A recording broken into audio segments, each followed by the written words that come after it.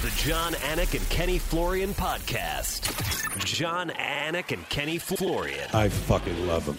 I can't get enough of them. Let's hear that Boston next. Big jab there from Duffy, and Frank Mir is hurt now. Down goes Duffy, out cold. Frank Mir does it again. Rock'em sock'em robots here. Oh my goodness. Hyperbole. They're a couple of absolutely self-involved bullshit artists. Here are your hosts, John Anik and Kenny Florian. Oh, 310 of these things. Good to have you with us for the 310th edition of the Anik and Florian podcast. Monday, July 26th, 2021. Anyone else distracted in the best of ways by Ken Flo's red Pride t-shirt? I'm an OG fan, dude. You're an OG, period. Pride. And that's your AF dad cap. What exactly is a dad cap? I think it's this little thing on the back. It's like it's not the snapback. Yeah. I don't fucking wear dad caps, okay? I'm 43 years old. I'm a dad of 3. No, I'm glad that you are making use of the dad cap because a lot of people like the dad cap, and we have other options, obviously, at AnikFlorianPodcast.com. Did not intend to begin the show this way. But the dad cap, I don't understand. You know, I feel like it's my dad on a boat, like 65 years old, like half in the fucking casket. You know? It's comfortable on my melon. I got to say, it's a little bit more of a comfortable feel, especially if I go here and it's like I don't have that plastic thing digging into my big 5 head, you know? I get it. So obviously our chief marketing officer / executive producer, Cody Merrow, was onto something because I got to admit, when I first got the dad caps, I didn't quite understand the fascination. I'm a Flex Fit guy. I'm a fitted hat guy. You see my pinwheel hat today. Shout out to Wicked Tuna. But mostly I'm a Travis Matthew guy, and it's the Flex Fit and it's the fitted caps. But enough about that, because man, do we have a lot to talk about on the heels of UFC Fight Night. Sandhagen versus Dillashaw. You have a good weekend, by the way, Ken Flo? I did. I definitely did. Got some good training in, watched some amazing fights. Yeah. I know it's a loaded question when you have an infant / newborn. How is Archer doing? He's doing great, actually. He's growing like crazy. The crying has been less and less. He's sleeping more and more. We're headed in the right direction, John.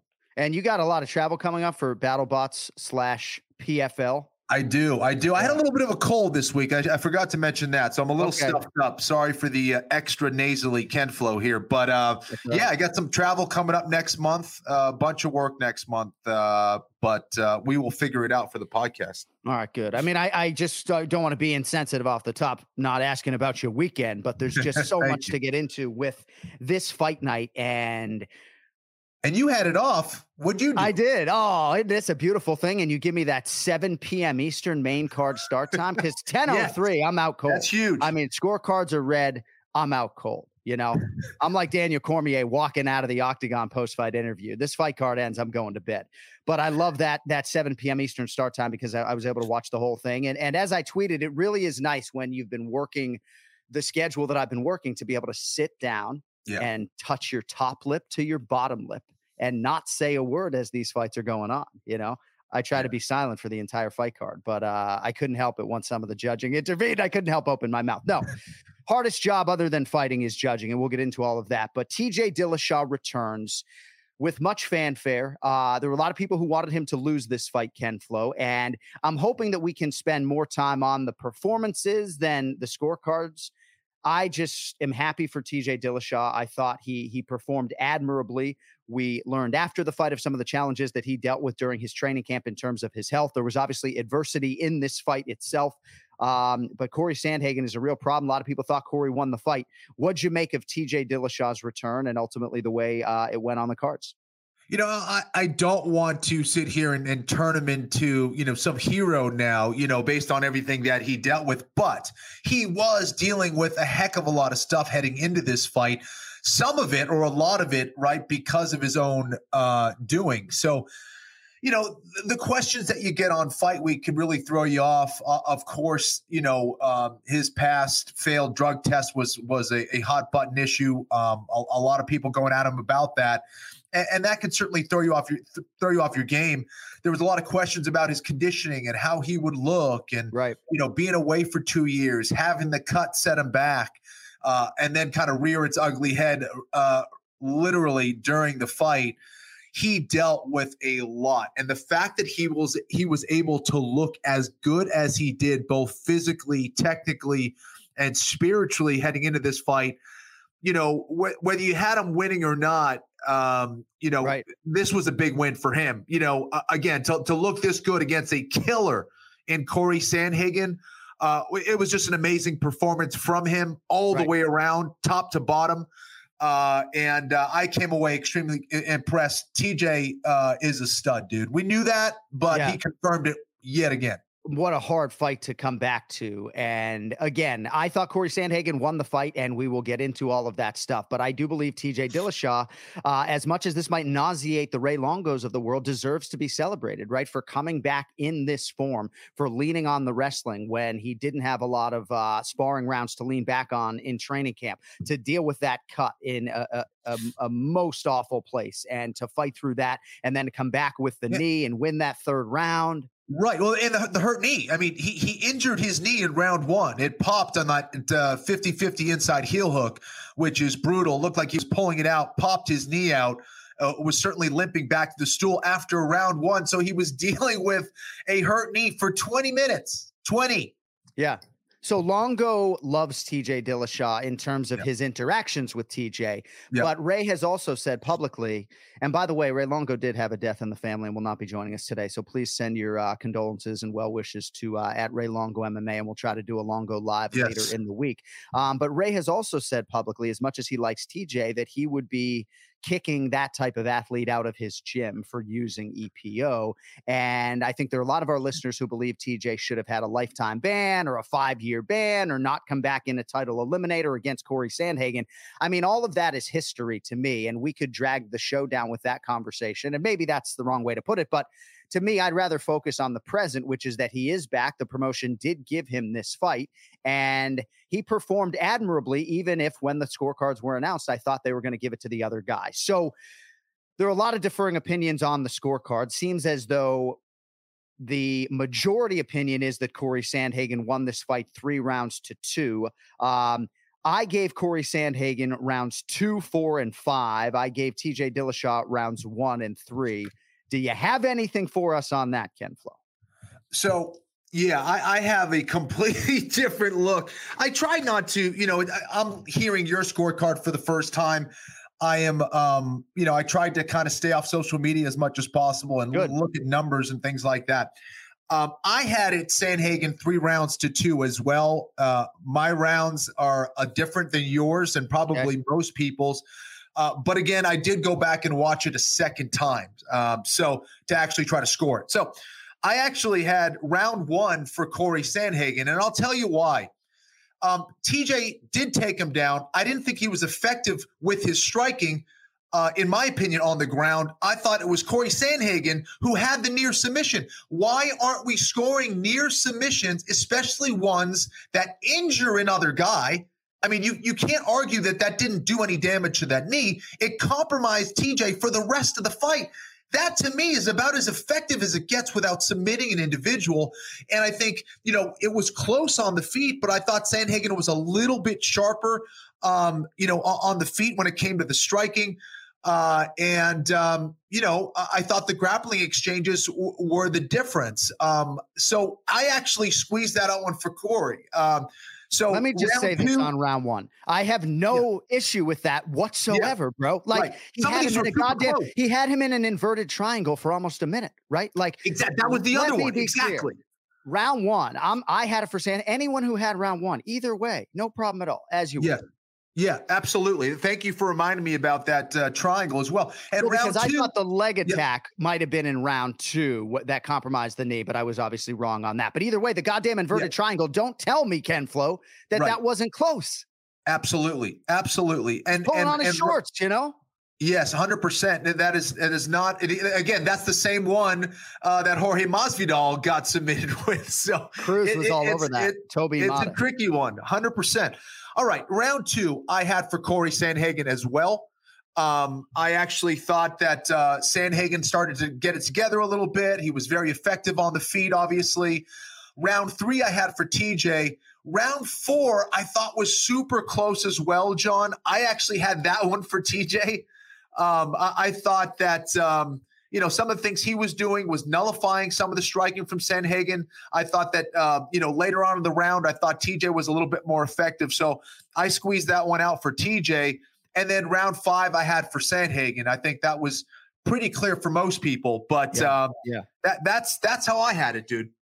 Not a robbery, although some who went into deep video breakdowns would even suggest that it was a robbery. And by the way, I correct myself. I had Dillashaw 1-3 and Sandhagen 2-4 and 5. But I can certainly see why. No, I can certainly see why with that inverted triangle that people would score for Sandhagen. So there's a lot that goes into it. And I don't think Corey Sandhagen will lose too much in terms of the pecking order. He had an interaction with Sean Shelby after the fight, and he's one win away from a championship opportunity. And he really owned this performance. It's not as though this was a perfect performance from Corey Sandhagen. He felt like he needed to do more. And I don't want to talk about open scoring necessarily, but man, it would have been interesting if Corey Sandhagen knew he needed that 5th round.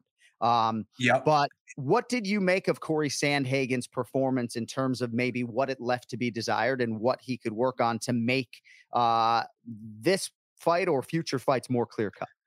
Yeah, listen, I think that there was, first of all, on the ground, I think a lot of judges aren't going to get it so right. They're going to give it to the guy who gets on top. And I think that was kind of a little bit of his issue. He was trying to Granby roll out of some of those takedown attempts, had some success with that. In some instances did not. I thought that TJ getting around to his back didn't look great for him. Now, here's the thing. For people who are saying, that was a big deal for them, he is nullifying Sandhagen. TJ was nullifying Sandhagen, but he's not doing damage to Sandhagen. Now, Sandhagen isn't doing anything to him either, so there is that level of control that is effective. Now, does that outweigh the striking that Sandhagen did early in the round? For me, that's a no. So I think that's what people should be going back and looking at. In a wrestling context, I think that it shows a certain level of control. But again, TJ wasn't necessarily hitting a ton of takedowns and then getting control after that. Not a ton. Right. There were very few. So for me, I thought that those, rounds that were close on when it came to the striking, that might have been the difference. But for me to say, hey, give those rounds to TJ when Sandhagen was out striking him, I think that's unfair. So, so again, to get back to Sandhagen, he needs to get those underhooks. He needs to blade his body, get those underhooks, keep him facing TJ a little bit more than allowing TJ to go around to his back, which was essentially nullifying his ability to attack TJ with anything effective. Right. Now, in terms of aggression and octagon control, I still think a lot of our viewers and listeners don't understand that those two criteria points aren't even considered if you can determine a winner based upon the effective striking and or grappling in that round. So those don't even come into play. Right. So in a broad sense, I like when the forward-moving aggressive fighter gets rewarded in a close round, but you really don't even get to that condition. And octagon control is essentially a non-issue. That means a judge would arrive at a 10-10 round, and then because Dillashaw maybe was controlling the octagon, you would swing the round in his favor. But either way, a lot of people feel like these guys are destined to fight again. Certainly Dillashaw has more healing to do than Corey Sandhagen does, but it's amazing in terms of these fights and how they swing. And now Sandhagen's going to have to fight somebody like, I don't know, Rob Font, or I don't think it would be Dominic Cruz, but now Sandhagen's going to have to fight somebody else. And I think Dillashaw's got to be in line for the Jan Sterling winner after getting the nod on 2 of the 3 cards that actually matter.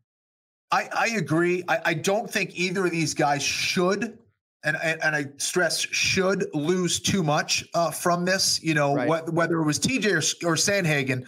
I had Sandhagen winning as well, as you said, but neither of these guys really lost. It was super close. I could see both reasons for it, but I did think Sandhagen should have got the nod. This was, I agree with Cormier, this was one of the more high-level fights I've seen in a long, long time. The techniques that were being exchanged back and forth, the drama and everything, I thought it was tremendous to watch. I learned a lot watching these guys. So what a display from both men, in their primes, really. I thought it was a definite treat for everybody. And there are going to be people who are going to forever judge TJ Dillashaw and really don't want to hear anything that amounts to praise for him in terms of his skills. But pre-EPO, there are a lot of people who suggest that he was using performance-enhancing drugs, even though there's no proof of that or positive test to prove that point. But there are a lot of us out there who absolutely have loved watching this man compete as a mixed martial arts athlete and are happy that he is back. And there's a family side of this. I'm just happy for his family. And to your point, the mental and physical toughness, but the mental toughness, right, to deal with, granted, a predicament that he firmly put himself in. But that had to be a hard fight week for TJ Dillashaw, especially knowing some of the stuff he was dealing with in training camp. And again, I know a lot of you don't want to hear that, but it's a good man in a lot of respects, and I'm happy for him. And I think for Corey Sandhagen, he couldn't have handled this loss any more graciously, you know, in terms of his voice on social media. And I don't think a lot of us feel like his star dims at all. I think if anything, Ken Flo, I mean, accruing these 5 rounds before he gets to a title fight, I think is enormous. So I don't know. How about this bantamweight division? I mean, it really is one of the toughest divisions in the UFC right now. A ton of killers. With a bunch of variety, and it's great to see that depth at bantamweight. But, you know, good luck to anyone who is going to face either of these guys in the future. Yeah. I mean, Sandhagen's just going to be that much more of a beast. TJ is certainly going to learn a lot from that going 5 rounds. But you know, against someone like Sandhagen after a long layoff. Yeah. But I mean, just a really highly technical and entertaining fight that definitely delivered. That was one of those fight nights that I think people will remember for a long time. And I feel for Dominic Cruz having to call that fight, Ken Flo, in a lot of respects. You know, I mean, just the history with TJ, the potential future history with Corey Sandhagen, the fact that there are stylistic similarities in terms of what he does with his footwork and what these guys do, right? So he's trying to do the job. And I really thought he took himself out of the equation and was very praiseworthy of both of those athletes and very forthcoming with the right analysis. So I wanted to shout out my guy there. Cody, I mean, am I missing anything, Kenny, on Dillashaw Sandhagen? I mean, I really enjoyed watching that. I don't know if I'm missing anything, but at Anik Florian Pod, if there is anything that we really missed. All right, co-main event, Raulian Paiva over Kyler Phillips by majority decision. So Raulian Paiva, the longtime flyweight, had weight cutting issues, moves up to 135 pounds. He will take Kyler Phillips' ranking in the top 15. A lot of layers to this one, Ken Flo. A lot of folks out there thought Raulian Paiva deserved a 10-8 in round 1. What'd you make of the co-main event Saturday? That Phillips deserved a 10-8 in round 1, right? Is that what you meant? Yes, I apologize. Yeah. So, no, that's the way I had it. I thought it was deserving of a 10-8, especially when you look at the last 30 to 45 seconds of that first round. I mean, he hit him with some bombs. I mean, the fact that Paiva was able to take those shots is astonishing. Those were huge shots, the elbow, that right hand.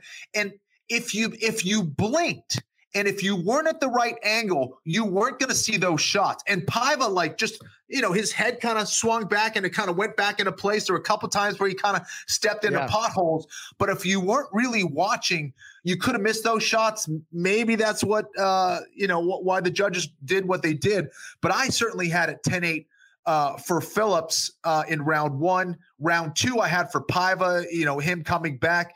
And round 3, I had for Phillips as well. I thought it was a 10-9 in round 3. I thought it was pretty clear. It was close-ish, but I thought it was going to be a clear decision for Phillips, or at least a draw. And the fact that it went Paiva's way was quite surprising to me. And again, I don't want to take away from the performance of Paiva, because it was really a gutsy and skillful performance from him.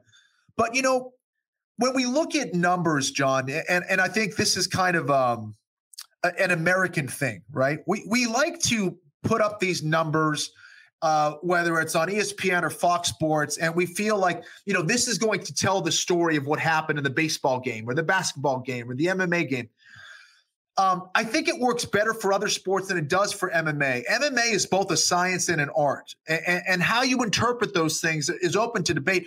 I also think that how do you deliver a message through numbers when, you know, if I hit you with 10 skimming shots on your head, 10 jabs, and you hit me with one bomb that rocks me in the fight, do the 10 numbers really add up if I did literally nothing to you with those 10 punches? Right. So it's a tricky thing.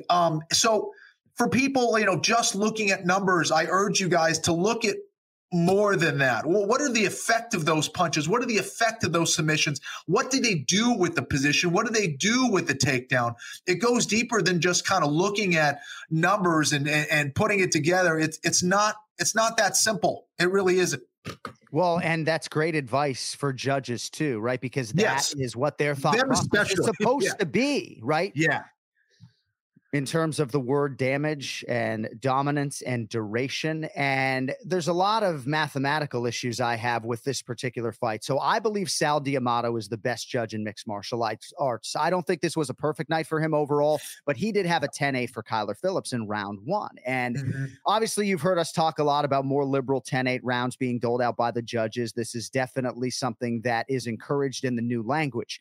Yeah. I scored rounds 2 and 3 for Raulian Paiva 10-9. Okay, you and I disagree on round 3, but I think our entire listenership can agree that round 3 was close and round 1 was not. So they can't both be 10-9s, Sure. So I think that for the other two judges in question, as this fight is going on, they're looking at their scorecard and they hand the fucking thing in and they know that they're not handing in an appropriate scorecard, right? Because they can't retroactively go back and give Kyler Phillips a 10-8 for round 1. But if you're writing Raulian Paiva a 10-9 for round 2, what Kyler Phillips did in round 1 is not mathematically equal to a 10-9, and therein lies the problem. So, yeah, I mean, and now Kyler Phillips loses his ranking, and but to me, I mean, that's just that 10-8 was really clear. And the fact that my dude Chris Lee can't write down 10-8, it's just like, what am I missing? I don't know. It's a really, really tricky thing. And there were a lot of people who thought that Paiva's corner might even throw in the towel after round 1. So clear as day 10-8 under the newish scoring language there. But I think we should acknowledge Raulian Paiva, as you did, just the toughness overall to stay in that fight and come back and win it. I really like him. He's a really skilled fighter. He has been through a lot of adversity, some of it self-inflicted, not unlike Dillashaw in terms of the weight cutting and things like that. But I like him. And all of a sudden, Kyler Phillips, who was all the rage going in, now has some work to do. I tell you what, you don't perform like Paiva did unless you've been to some dark places. That guy, he's an absolute killer, and I think he should be celebrated for his performance. But I don't think he won the fight. Right. Even a draw, I would have been like, It would have been much better than Paiva winning the fight. So. Yeah, again, that was just kind of confirmation for me that the judges really had an off night. And again, we talk about this all the time. It really does affect the fighters, in a lot of different ways, monetarily, ranking-wise, legacy-wise. So it's a tough one for Kyler. But I also think that Kyler's going to learn from this. He seemed a little too ramped up, and he seemed panicky at times.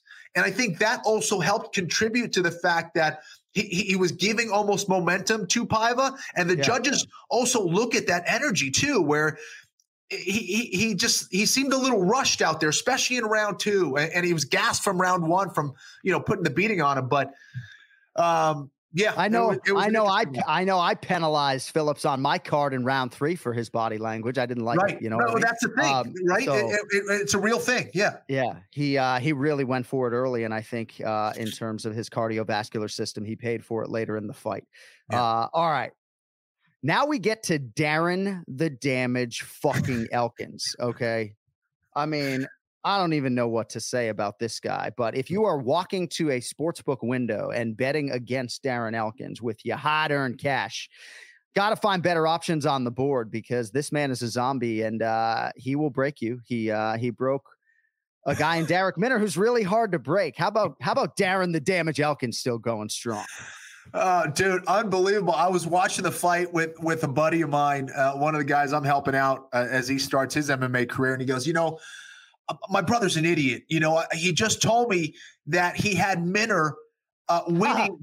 He bet Minner to win in round 1 by submission. And we're watching this fight, and he has Elkins at a bunch of different positions. He's almost getting him to submit. And he's like, dude, I mean, he needs to look at the tattoo. It says the damage on it. One doesn't just finish Elkins in round one. Like, Elkins is a beast, dude. Like, he is a savage. Like, that's why you train martial arts, because there's guys like Darren Elkins out there who you can hit with a hammer over the head, and he keeps walking at you. It's like, you're going to have to kill me, period. I don't even know what to say, but I do know that he has children, at least 2 of them. And it's like, that's my dad. Okay. Did you see my dad just come back against Mirsad Bektic? Did you see what he did against Derek Minner? Yeah, he bleeds, but he wins more than he loses. And I think it might've been Sean Sheehan, the great journalist, who suggested that, when we sort of campaign for Diego Sanchez to be in the Hall of Fame, like, do we got any room on that wing for Darren fucking Elkins? Right. The blood wing, the damage wing. The damage wing. Darren Elkins has our ultimate respect, so much so that when we do the 7th annual Anik and Florian Podcast Awards next January, there will be a new award in Darren Elkins's honor. Something having to do with his tattoo and the word damage. And you remember those pictures when he got it tattooed? It's like the barbed wire just red as hell. Yes. They're like, hey, Darren, do you want 2 sessions for this tattoo, or should we just crank it out, one layer on top of each other today? And Darren's like, what do you think? We'll do it all today.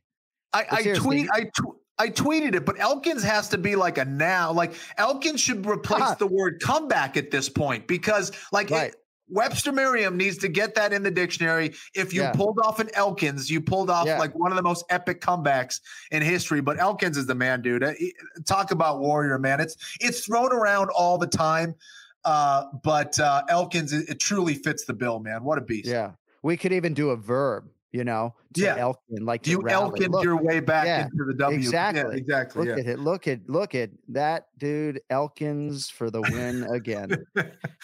Man, congratulations to Darren Elkins, who won a $50,000 performance of the night bonus. And there have been a lot of people who have buried him, and there have been times in the past where people have suggested that they don't want to see him take any more damage, no pun intended. But man, just puts in all the right work. It was a big night overall for Team Alpha Male.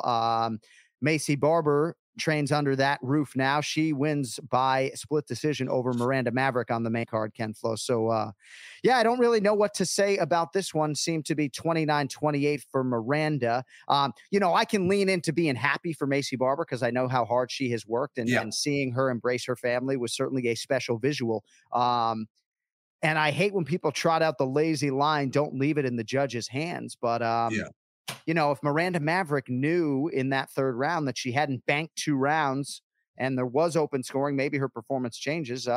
What'd you make of the flyweights, kid?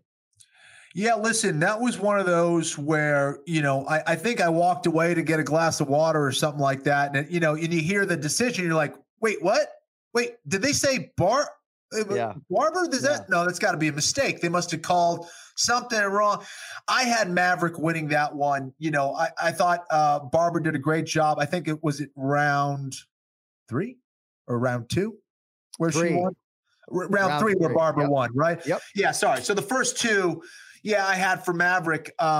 She was in control. She was landing the better shots. I think Barber, again, kind of struggling with distance management. I thought that Maverick got off to a great start. She was controlling the fight. She was landing more shots. She was cleaner with their technique. And I thought she was dictating the pace of the fight. Round 3 came around. Barber came back, won that one. I just didn't see it. It's not like Maverick blew her away in rounds 1 and 2, but that was a mistake in my opinion. Yeah, I mean, I felt like Miranda Maverick's performance left a little bit to be desired relative to maybe where I think her flyweight ceiling is. And I thought the fight was a little bit pedestrian. So I think largely we're in agreement there. I guess I just think that it's really hard when maybe 90% of us at home feel like we can go get a Modelo brewed for those with a fighting spirit because we know the result. And then we come back and the result goes the other way. Like, I wonder, and at Anik Florian Pod, if you want to chime in, like, does this give you pause, Kenny, to bet on mixed martial arts. Because, I mean, for me, it's easy. I'm contractually prevented from doing so. You know, I bet on 11 fucking baseball games yesterday. Okay. But like, to me, if I had bet on, you know, Kyler Phillips or Miranda Maverick, like, I'm not trying to bet on fucking Uriah Hall and Sean Strickland this weekend. I've had enough. Dude, there's no question about it. And this was one of those cards that literally could bury people. You know what I mean? It was just like, are you kidding me? You know, so yeah, you know, mixed martial arts is one of those things that is extremely difficult to bet on. You see me, old Ken Flo, struggling in the prediction department this year. You know, it's tough. It really is. You never know what the hell's going to happen. There are infinite amount of factors that can determine who wins, who loses, you know, and then you throw in the equation of judges, refereeing, you know, slippery canvas. I mean, shit, it just goes on and on.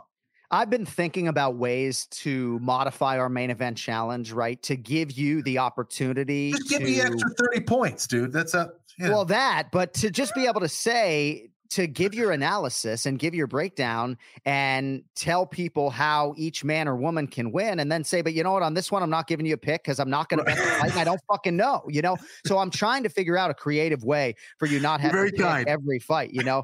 Get ready though, by the way, because in about 15 minutes, you're going to be picking Roman Kopylov and Sam Alvey. So buckle up.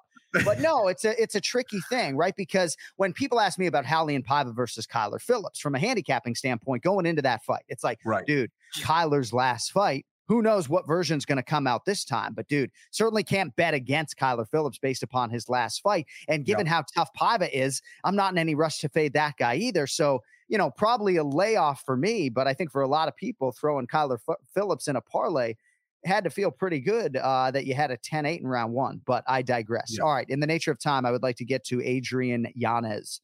Performance of the night bonus win for his work over Randy Costa.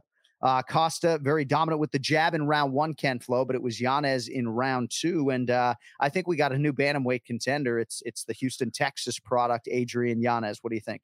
You know, sometimes you walk out on fight night and you just don't feel great. You don't have your you know, what, for whatever reason, you know, you can have an off night. And if you have an off night when you're supposed to fight, you know, bad things can happen, especially when you have a very talented and dangerous dude like Costa coming at you. I mean, he was firing on all cylinders. The problem was he was firing on all cylinders. He didn't slow things down. He didn't pace himself. He was landing every single thing he threw, it seemed, especially that jab. And Yanez, it just seemed like it took him a while to figure things out. And it was a simple adjustment. You know, to me, it showed a vulnerability in Yanez in some ways that, you know, he didn't have a great way of countering the jab in that fight. But his adjustment that he made was huge. And all he did was just walk forward. He's like, you know what? I'm having trouble kind of backing up and trying to counter this dude. His jab was too fast. He was coming with a lot of other techniques. He decided to lead the dance and come forward. And lo and behold, Costa didn't have the countering skills to get it done. And you compound with what he did in round one. He was just exhausted, didn't pace himself. Right. And Yanez came back to show that he is not only a dude who's a hammer, but he's a nail as well. If you think you're going to go out there and take out Yanez and overwhelm him with volume or hard shots, think again. Yanez is there to fight to the death. He's a cold-blooded killer, a quiet assassin who I think might be a champion one day. And just, again, this division is just insane. But Yanez is someone to watch. I would not be surprised to see him fight for the belt and even win the belt in the future. He's a stud, and he took a lot of damage, and he showed that he's got championship heart. There's no question about that. That is high praise from Ken Flo. And you're right. That top 25, forget the top 15, top 25 at 135 pounds is just loaded with young talent. In terms of Randy Costa and his failure to pace himself, your words, he's so conditioned, Ken Flo, but that doesn't necessarily mean that that you can't run into, like, I feel like he prides himself on his strength and conditioning. He works with Phil DeRue down here. He runs miles upon miles in this Florida heat that I can attest to is no picnic. Yanez goes body uppercut. I don't know if it was the body shot or a combination of the body shots with the uppercut or the conditioning, but I don't even know if I'm asking you a question, but Costa prides himself on his physical conditioning. And if you don't pace yourself, it doesn't matter how hard you work, I guess, in training camp. Is that right? Yeah, there's that. Absolutely. I think that's a great point. But also there's the emotional connection to the fight itself. Like it's one thing to be in great shape, on the road when you're putting in your miles or on the pads or even in sparring. But again, we've seen it so many times. I've seen it so many times with, people I train with, amazing in the gym. They get out to fight, you don't quite see them perform the same because of, the pressure, the lights, whatever it is, they're not comfortable in there. So that emotional connection of fighting in the biggest MMA promotion of the world will throw off a lot of people. Yeah, and I think getting that comfort level to the point where you're nice and relaxed, I think will help Costa. And I think he's going to learn a lot from that. Costa's another guy who can go very far as well. No doubt about it. And Cody's telling me Randy did say that it was the liver shot that sort of spelled his fate. And that'll do it as well. And obviously, fight to fight, emotions can be different. I know for you, maybe in Boston, emotions were there that maybe weren't there in Vancouver. But Ken Flo's good at flipping that switch, though, I tried. Flipping that nasty prick switch just up from off to on. All right, so again, Brendan Allen, Nassourdini Mavov, Mickey Gall, Julio Arce, Sajara fucking Eubanks in the shape of her life. I mean, I could spend 5 minutes on how much time she put in to really become a flyweight physically, on and on it goes. But Brendan Allen at 185 pounds, it stands to reason would be a real problem. I think the only thing that I could see as a knock on BA is that I don't know that he loves fighting and loves training as much as these other guys. Like he loves his family. Right. Like but man, he is one of the more well-rounded, skilled fighters I've ever seen. A lot of people felt like he needed a floor fight against Punahele Soriano and was able to beat him on the feet 30-27 times 2, 29-28 on the descending card. Nassourdini Mavov with a nice finish. Mickey Gall. Great UFC fight night at the old UFC Apex. All right. We will have more on UFC fight night.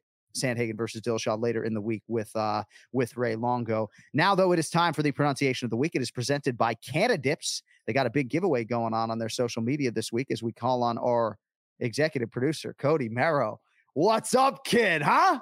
Gentlemen. I might change my last name to Costa. Randy Costa, Cody Costa, Cody Costa. You would just be the hottest trio in MMA. You know what I'm saying? I mean, I know your softer side. I think Merrow's a little softer than Costa. Yeah, Merrow means mermaid as well. So I think not really something I'm that proud of. There you go. All right, so we do have some voicemails from our voicemail line that I'm going to get to in a little bit, but I would like to start with the pronunciation of the week if you're so inclined. So this one's interesting. He's a German fighter who is going to face the highly touted Munir Lazez this weekend on ESPN. And Cody, I'd like to hear you say this German fighter's name. East German specifically. But the way that you say his name is Niklas Stolze. All right. Niklas Green Mask Stolze. Niklas Green Mask Stolze. Stolze. I mean, that's a hit for me, I think I got it, baby. I mean, Kenny, that's good enough for me. Boys, ready? Mr. Gorbachev, tear down this wall. Let's go. Woo! That's how confident I was. I got a sound clip for it. So what did you say, Cody, for his first name? Right. So that's the problem. And that's why I didn't say anything. Because I thought it was Niklas. Yeah. He said like Niklas. Yeah. I was giving him more credit, maybe. Yeah. Yeah. I mean, hey, it threw me off, but I'm saying Don Hardy, the first name. Just like the 10-8 scorecard, he wrote it, it's sent in, it's gone, Yeah, and he doesn't have to answer any interview questions after about it. So there's no replay. Can we go back to a replay? Right. No. Right. No questions. It's just gone on to the next. Our good man, Bo Templin, suggested that there should not be instant replay for the pronunciation of the week. And I agree with that. All right. We also have a file. This one's for you, Ken Flo. I'm not going to ask you to say this fighter's name, but I pulled up this file for you because this fighter's last name is Yaya. He is a Brazilian fighter and certainly resonates with our audience. He's been in the UFC for almost 11 years. But I want to play this file for our listeners because every time there has been a Ronnie, But every time there has been a Yaya fight, Kenny, over the last 10 years, we called his debut, if I'm not mistaken. Yep. But every time there has been a Yaya fight over the last 10 years, we hear from somebody suggesting that we pronounce his name incorrectly. So, Cody, for the audience, can you play Yaya's file? Ronnie Yahya. Ronnie Yahya. He does not go by Hani. He has Americanized it. He says Ronnie Yaya. So that's all. Just let I mean, that's the thing. It's up to the fighter how they want to be called, how their name wants to be pronounced. It could vary from different regions of Brazil to whether they're, hey, I spend my time in the United States, I want to be Ronnie instead of Hani now. Right. So yeah, exactly. Like John Anik does research, in case you didn't notice, guys. So he's not just like winging it. It's all practice. Yeah. It's not ability, right? I bridged the talent gap between me and everybody else with hard work. That's not true. We are going to get to we're going to get to a Ronnie Yaya fight pick later, and I just felt like we should get ahead of it with the audience and let him know that he goes by Ronnie and not Hani. All right, so Cody, we have some voicemails for Stiff Bottom Lip brought to you by Canada Dips. What do you have for us on the voicemail line? By the way, 857 Ken Flo 301. This makes me feel like I'm back on 1510 The Zone, Sporting News Radio, Boston. 857 on your dial. I keep interrupting the fucking number, though, Cody. 857-301-8994 if you would like to leave us a voicemail. I expect to hear from mixed martial arts referee Jason Herzog on that voicemail line, 857-301-8994. Cody, let's hear from some of the listeners. What do you have for us this week? A lot of people upset about Diana Belbitsa's pronunciation. So that's what this voicemail is about. John, Kenny, huge fan calling from Buffalo, New York. John, I just wanted to give you a shout out for using the heavy Boston accent when my boy Billy Q won last night. Really solidified the Buffalo and Boston rivalry. Great show, guys. Hope to hear more from you guys in the future. Bye-bye. Oh, that's a nice voice right there. I thought he was going to rip you for ripping on Buffalo, dude. Right. Remember? I know. You said that begs the question. Are you guys ranch or blue cheese guys? Ranch or blue cheese? Ranch or blue cheese. That Buffalo, New York, when I said it on the call, I didn't plan to say that. Hey, by the way, on the breastfeeding front, on the nursing children while still competing in mixed martial arts front, got a nice message from Misha Tate last week about. Did you? Good. Yeah, she certainly did not have a problem with me mentioning that. Misha's cool as hell, man. She's a total inspiration. So I really think it's amazing that a woman would be breastfeeding on the day that she would be beating up another woman in an octagon. I think that's really also cool. People, it like makes people uncomfortable. Like, like even other women and men, like it's like that's what they've been doing since the beginning, guys. It's a boob. Right. Right. Well, and my wife will be the first one in line to give me shit or be like, ooh, I went on social media. Like, what'd you do this time? But she was like, no, women are full of pride who have done it, and husbands who have witnessed it and what the toll it takes. So that's where I come at it from. Right. However off-putting to the mass audience. Cody, what else do you have for us? Well, so I think Kenny would break the internet if he got like the fake boob, like Ben Stiller. And he took a picture like that, for the stunning resemblance. Yeah. Just jokes. You can milk anything with nipples, Cody. All right, Cody, what else you have? So last one, then I'll get on out of here. All right. Hey, John, Kenny, Longo, the beauty behind the scenes, Cody. Listen, this is Craig here. What do we think about the judging last night? As a bettor, it's a little bit frustrating, but I'm more frustrated for the fighters. Just, love you guys. Keep on doing you. Yeah, it's a hard thing, and we spent a lot of time on it, Ken Flo, because the lazy take that is, don't leave it in the judge's hands is becoming a little bit more relevant in 2021, right? When a fighter like Miranda Maverick goes back to training and thinking, man, maybe I should watch some Ken Flo footage and start mixing in some more elbows because those cut people, and then doctors get involved, right? I mean, but you do have to adjust with the times in any walk of life. And we seem to be in an era right now where the public and the athletes are disagreeing with a lot of the scorecards that are being handed out. So I don't know if it affects change with the fighters, but yeah, we all feel awful for the athletes when they think they win and half their money doesn't come in the check, No question about it. The other thing that's throwing people off is that when you see hundreds or thousands or tens, whatever it is, however long you've been a fan of mixed martial arts in the UFC, and you see how they typically score a fight and you see something completely different, it's going to be a head scratcher. And I think that's what's throwing people off. And for fighters as well, it's like, yeah, do you want to go out and try to finish guys? Absolutely. You're facing another elite mixed martial artist. They trains for this stuff. So you're not just going to go out there and finish everybody you fight, okay? These are tough things to do. Yeah. So even for them, being like, hey, I thought I did enough based on what I've seen from MMA judging to win the fight. I should win the fight. And then when they don't, they're like, what? Well, you know so what when it does Kenny affect? Florian, go ahead, Cody. It affects my change. And I know it affected Kenny and Ian's change. Yeah. So when Kenny Florian, thank you, Cody, made his UFC featherweight debut in Vancouver, it was June of 2011. He beat Diego Nunes on my card 2-1. He did get clipped a little bit in round 3, if memory serves. But basically, if Kenny beat Diego Nunes, in all likelihood, he was going to get a UFC featherweight title shot against Jose Aldo a few months later. And I remember thinking, like, yeah, it's Ken Flo 29-28. But in those 3 minutes, at commercial break at home, I'm thinking, man, like he might retire if, he doesn't beat Diego Nunes tonight on 2 of these 3 scorecards, right? Because of his back and everything else. But got the title shot against Jose Aldo, and then ultimately the back gave out. All right, we have another UFC Fight Night coming up this weekend. It's UFC Fight Night. Hall versus Strickland. Today's main event challenge is brought to you by OddsShark, your source for the latest odds from leading authorities, expert editorial content, and detailed matchup picks with expert in-depth analysis for each game. Their free statistics, numbers, and trends will help you make the sharp picks on game day. I'm telling you, head over to OddsShark and start playing like a shark today. That is oddshark.com. Don't forget the second S. All right, let's make some picks. It's the main event challenge. Anik. The time is most definitely now. Florian. I finished fights. I'm going to do everything possible to win. The main event challenge. The John Anik and Kenny Florian podcast.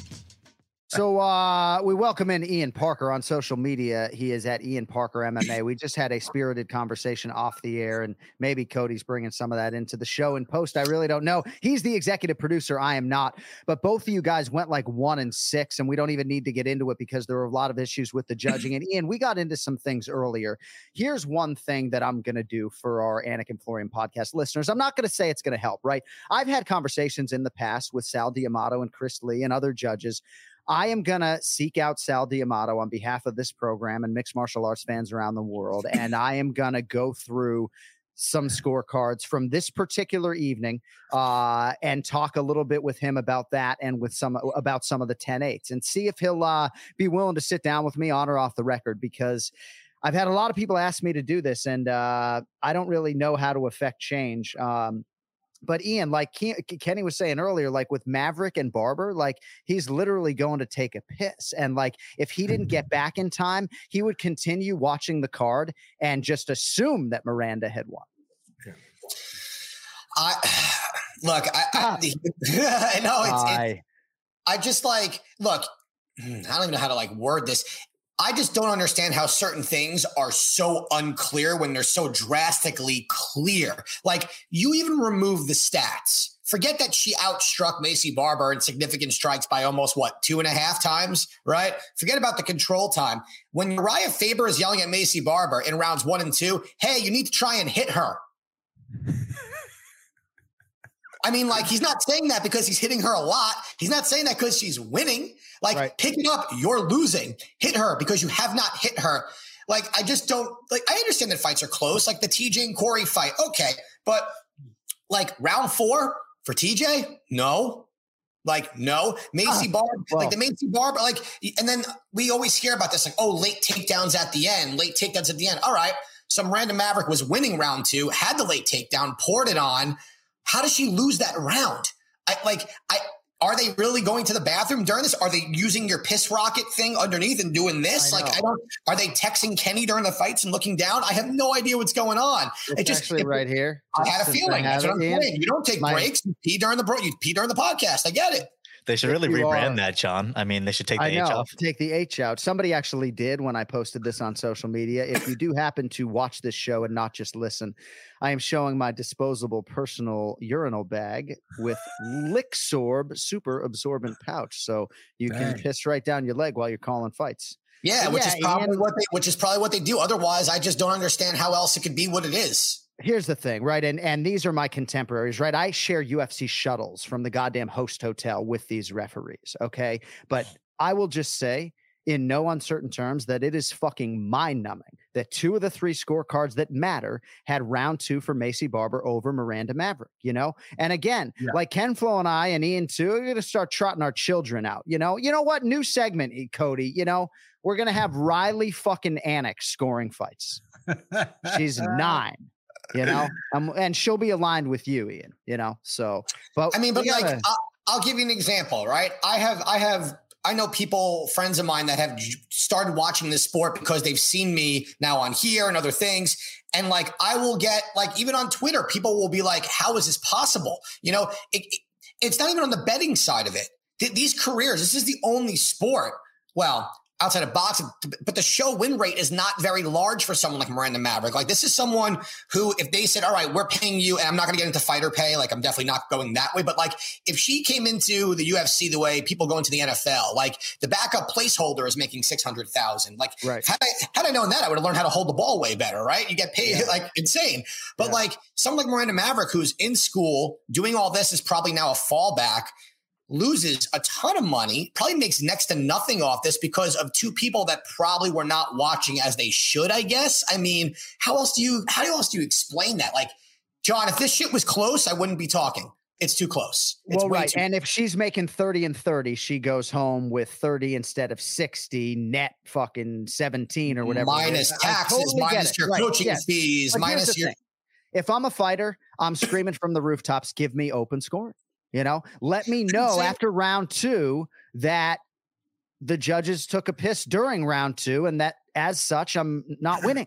But that does, but to be fair though, that helps. But that's only like, it's not helping the problem of bad judging. You know what I mean? It's just like, yes, that helps, but it's like the judges should be able to do their jobs. That's like stop John. How do you help? You know what I mean?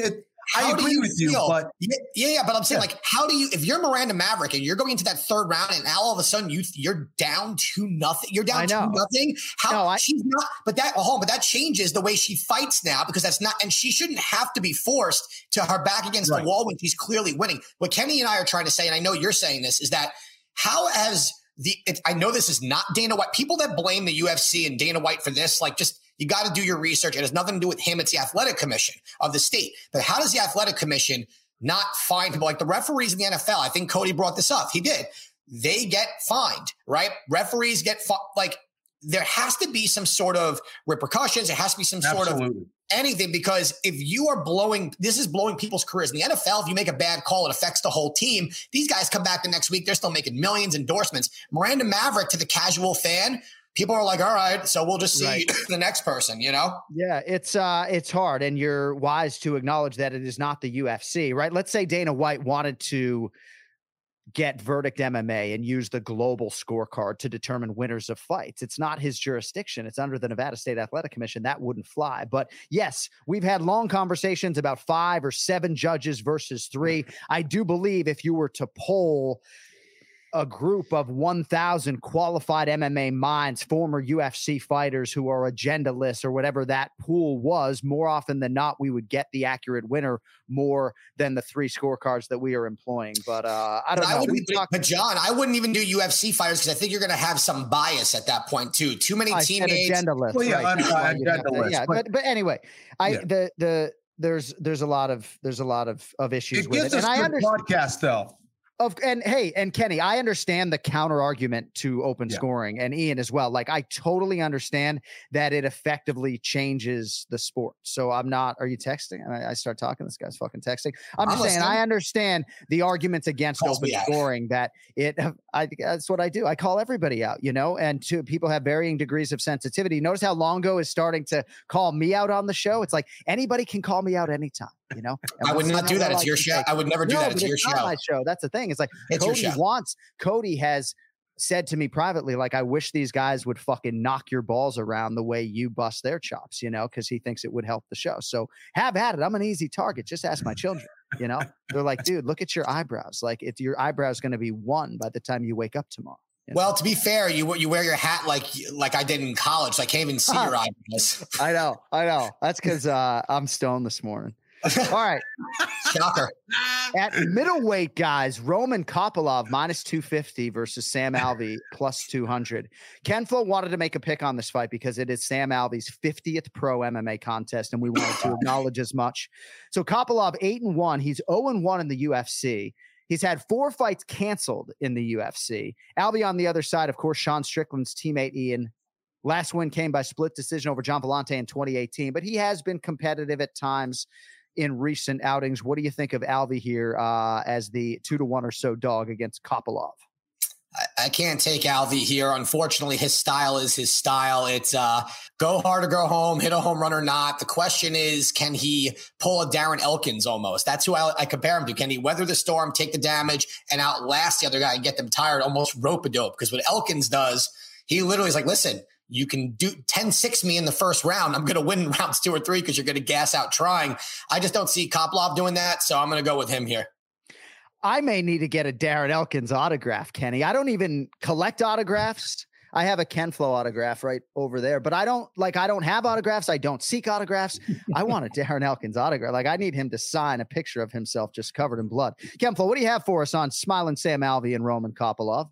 Yeah, man. Listen, I agree with Ian. I think that, and Alvey in some ways is most dangerous when he's kind of rope-a-doping to a certain extent. He'll back himself up against the cage, kind of look like he's not doing anything, and he'll try to crack you on the way in. And if Kopylov, did his homework, which he should have, he's got to be most careful as he backs him up against the cage. But yeah, I do think Kopylov, has a lot of advantages in this fight. I think he's the fresher guy, certainly. Big fan of Sam Alvey, but I think Kopylov takes the win here. It seemed as though at one point Sam Alvey thought he was the co-main event. I know this fight card in terms of the bout order has been moved around a little bit, but that is not the co-main. That's another heavyweight fight, which we will get to in a minute. Want to get to this one, though, fellas, between Kyung Ho Kong -140 and Ronnie Yaya, who is +120. So Kenny may remember this. We called Kyung Ho Kong's UFC debut. It was March of 2013, Saitama, Japan. I missed my flight to Tokyo. Ken Flo had to MC the weigh-in. But I remember Sean Shelby in our fighter meeting talking about Kyung Ho Kong all the way back when. And now he's got more momentum than he's ever had in the UFC, Kenny. He's won 3 in a row. All of those wins in 2019. Hasn't competed in this COVID-19 climate. So what do you think about Kyung Ho Kong here ending an 18-month layoff against the well-traveled Ronnie Yaya? Listen, I think he's a tough kid. I think he has had some close fights in the UFC. I think that I don't know, though, if he has the skills to get out of the round if Ronnie's able to take him down. I think Ronnie has a lot of firepower on the ground. He's very aggressive, especially in regards to taking the back and attacking guillotines and things. We don't see Ronnie that consistently. We don't see him on a regular basis, it seems, these days. But I like his chances here. He's a slight underdog. I'm going to go with Yaya. Ronnie Yaya has been on the roster for more than 10 years. UFC debut was January 2011, a win over the legend Mike Brown. One of his 12 UFC wins. That is as many as Kenny Florian, by the way. 12 UFC wins. Ken Flo's winning percentage a little bit better, but hey, All right, what do you got? Yaya, Kyung Ho Kong, Ian, Ronnie Yaya coming off a submission win over Ray Rodriguez back in March. I was just waiting for all the Kenny Florian accolades and parade to end before we got to I'm looking around my office. Before we got to the most exciting fight in 2020. Yeah, let's bring out the trombones for Kenny real quick. I had it for Kit Cope. So look, One day you're going to have to tell me how that fight came about. I still don't understand how his team ever thought that was a good idea. We were in the same locker room for 264. We were in the same locker room together. It was pretty funny, but he's still coaching and stuff. He's still coaching. Yeah, still in great shape. Yeah. Who was he there with? Who was he there with? He cornered Jessica I. Yeah. Team I is ever. That explains it, Doug. Yeah. That explains it. Go ahead. All right, sorry. I like Ronnie Yaya here also. I think to Kenny's point, I write my picks down before we even do this. Guys, his opponent's been out for way too long, not fighting that COVID climate. And I think with Yaya, also his striking has gotten better. He's not just throwing to get the takedown. He's actually staying composed. He hits pretty hard. And I think he throws people off. And once he gets on the ground, he is so tricky. He goes, the only thing I will say though, and this is driving me crazy, and Kenny is a Brazilian Jiu-Jitsu expert, probably feels this. Could these guys stop jumping guillotine and losing position in every single scramble in the UFC? I mean, you even heard James Krause yelling to Minner, don't jump it, don't jump it. He jumped it, he lost. Yeah. Stop jumping in the guillotine. Right. If it's in the first 30 seconds when you're dry as a bone, fine. But like when you're sweaty, even like the slightest bit, stop. Especially with the arm in, man. It's hard to finish. So yeah. Oh man. I mean, I wasn't going to say that. You made me sound smarter there, but yeah, no, totally with the arm in. I'm going Ronnie Yaya. All right, co-main event was to go down last Saturday. Instead, it gets a 1-week delay and a far more prominent placement on the fight card. At heavyweight, Chris Daukaus minus 195, Shamil Abdurakhimov plus 165. We'll need the round, the method of victory, and all that. Ian Parker, co-main event. Daukaus has done some good things thus far, 3-0 in the UFC. How do you handicap this one against the returning Shamil Abdurakhimov? Shamil's, I think, being a little undervalued here. It doesn't mean I'm going to go that way, but he loses to guys I think that are better athletes, faster power punchers in the heavyweight division. And I think Daukaus has been surprisingly very, very good and been composed, not just going for the knockout. I think when he's just flowing with his punches and moving forward and using angles, his athleticism, I think, is quite sneaky. And I think he gets the win here. Shamil's not the easiest person to put out, and I haven't seen Daukaus really go past the first round yet. So I'm going to roll the dice and say he wins by TKO in round 1. But if he doesn't, I'm curious to see against adversity and cardio where he's at. So for now, I'm going to go that way. You're right. Daukaus is a sneaky athlete and physically getting better every day, trying to move to 4-0 in the UFC here against Shamil Abdurakhimov, who is back for the first time in a long time. Last appearance, a loss to Curtis Blades, I believe, UFC 242. So that was September 2019. 4 times Shamil Abdurakhimov was scheduled to fight Ciryl Gane in 2020. 4 times. Might be a blessing in disguise that you avoided Ciryl Gane. Visa issues also forced him out of a fight earlier this year against Augusto Sakai. So hard to know which version of Abdurakhimov shows up here. What do you think, Ken Flo? Daukaus or Shamil for you? Oh, man. Shamil's got a great name. I love Shamil Abdurakhimov. Great name. However, I do think that, he doesn't quite have those finishing skills. And I think that's one thing that is kind of preventing me from picking him as an underdog. I think Chris Daukaus has a lot of firepower. He's very aggressive. He's going to bring the fight to Abdurakhimov. I don't think Abdurakhimov has, the takedown game or, a dangerous striking game that's going to prevent Daukaus from just coming forward and taking advantage of him. So I like Daukaus here. I'll take him by decision. Chris Daukaus, not to be confused with Kyle Daukaus by decision, the pick to click for Ken Flo. All right, main event, a middleweight first UFC headlining spot for Sean Strickland, deservedly so. He's the minus 220 favorite against Uriah Hall. I mean, deservedly so that he's getting the main event, not necessarily that he's getting this type of respect from Las Vegas. I'm going to be non-committal there.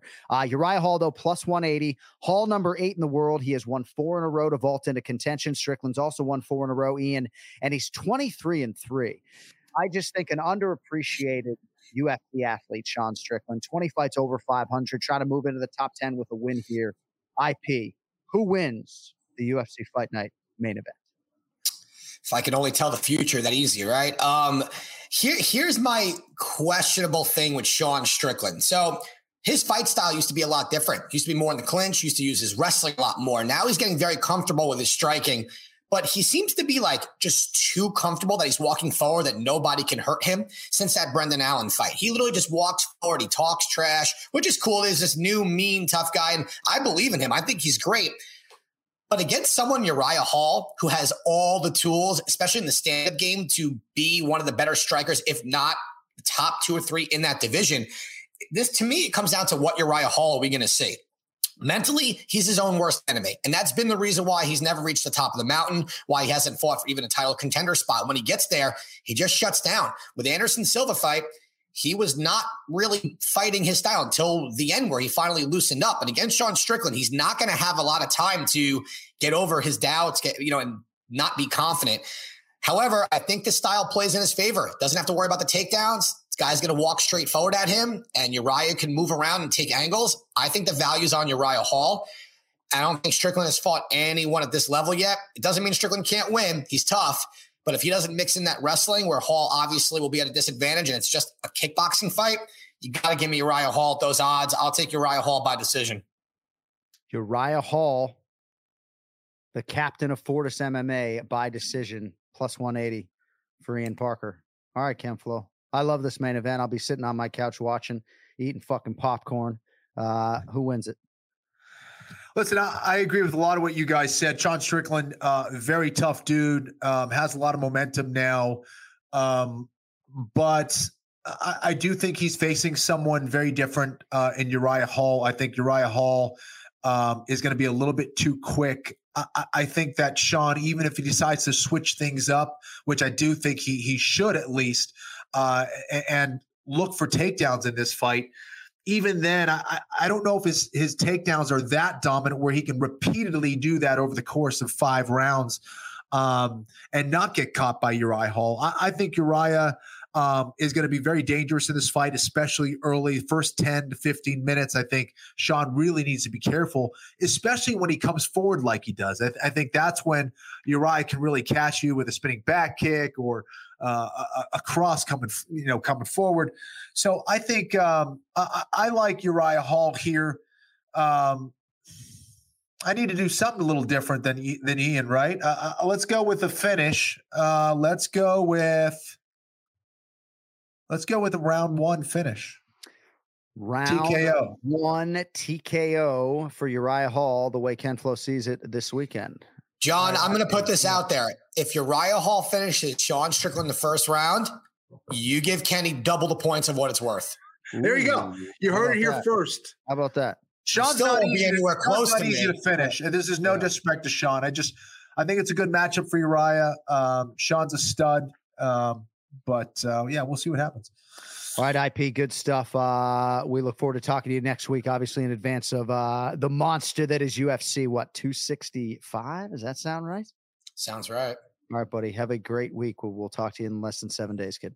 See you guys. There he is. Ian Parker, the Duck, with us for the main event challenge. All right, don't forget more content at AnikFlorianPodcast.com. If you like my shirt with us on it, I don't know if I'll wear this. It's a good looking shirt. It's pretty sweet. Ken Flo front and fucking center. I love when my wife wears this to run. She's got Ken Flo front and center like that. AnikFlorianPodcast.com. We will be live either on Instagram or on our YouTube channel with Ray Longo later in the week. But certainly if you want to send him a shout at Ray Longo MMA, I know he would appreciate that. Thanks to our executive producer, Cody Merrill. Thanks to Ian. Ken Flo. Can we get the fuck out of here? You good? You got all right? Let's do it. Let's do it. Hey, thanks everybody for supporting the show. Really appreciate it more than you possibly know. Can't say that enough. Tell your friends, hit that subscribe button, all that stuff, because I guess it helps. But thank you for supporting the show. 6 years strong and running. We will talk to you next Monday, and we won't charge you. Until then, don't text and drive. You'll fucking late. Anik and Florian Pod. I finished fight. I finished podcast. Love you guys.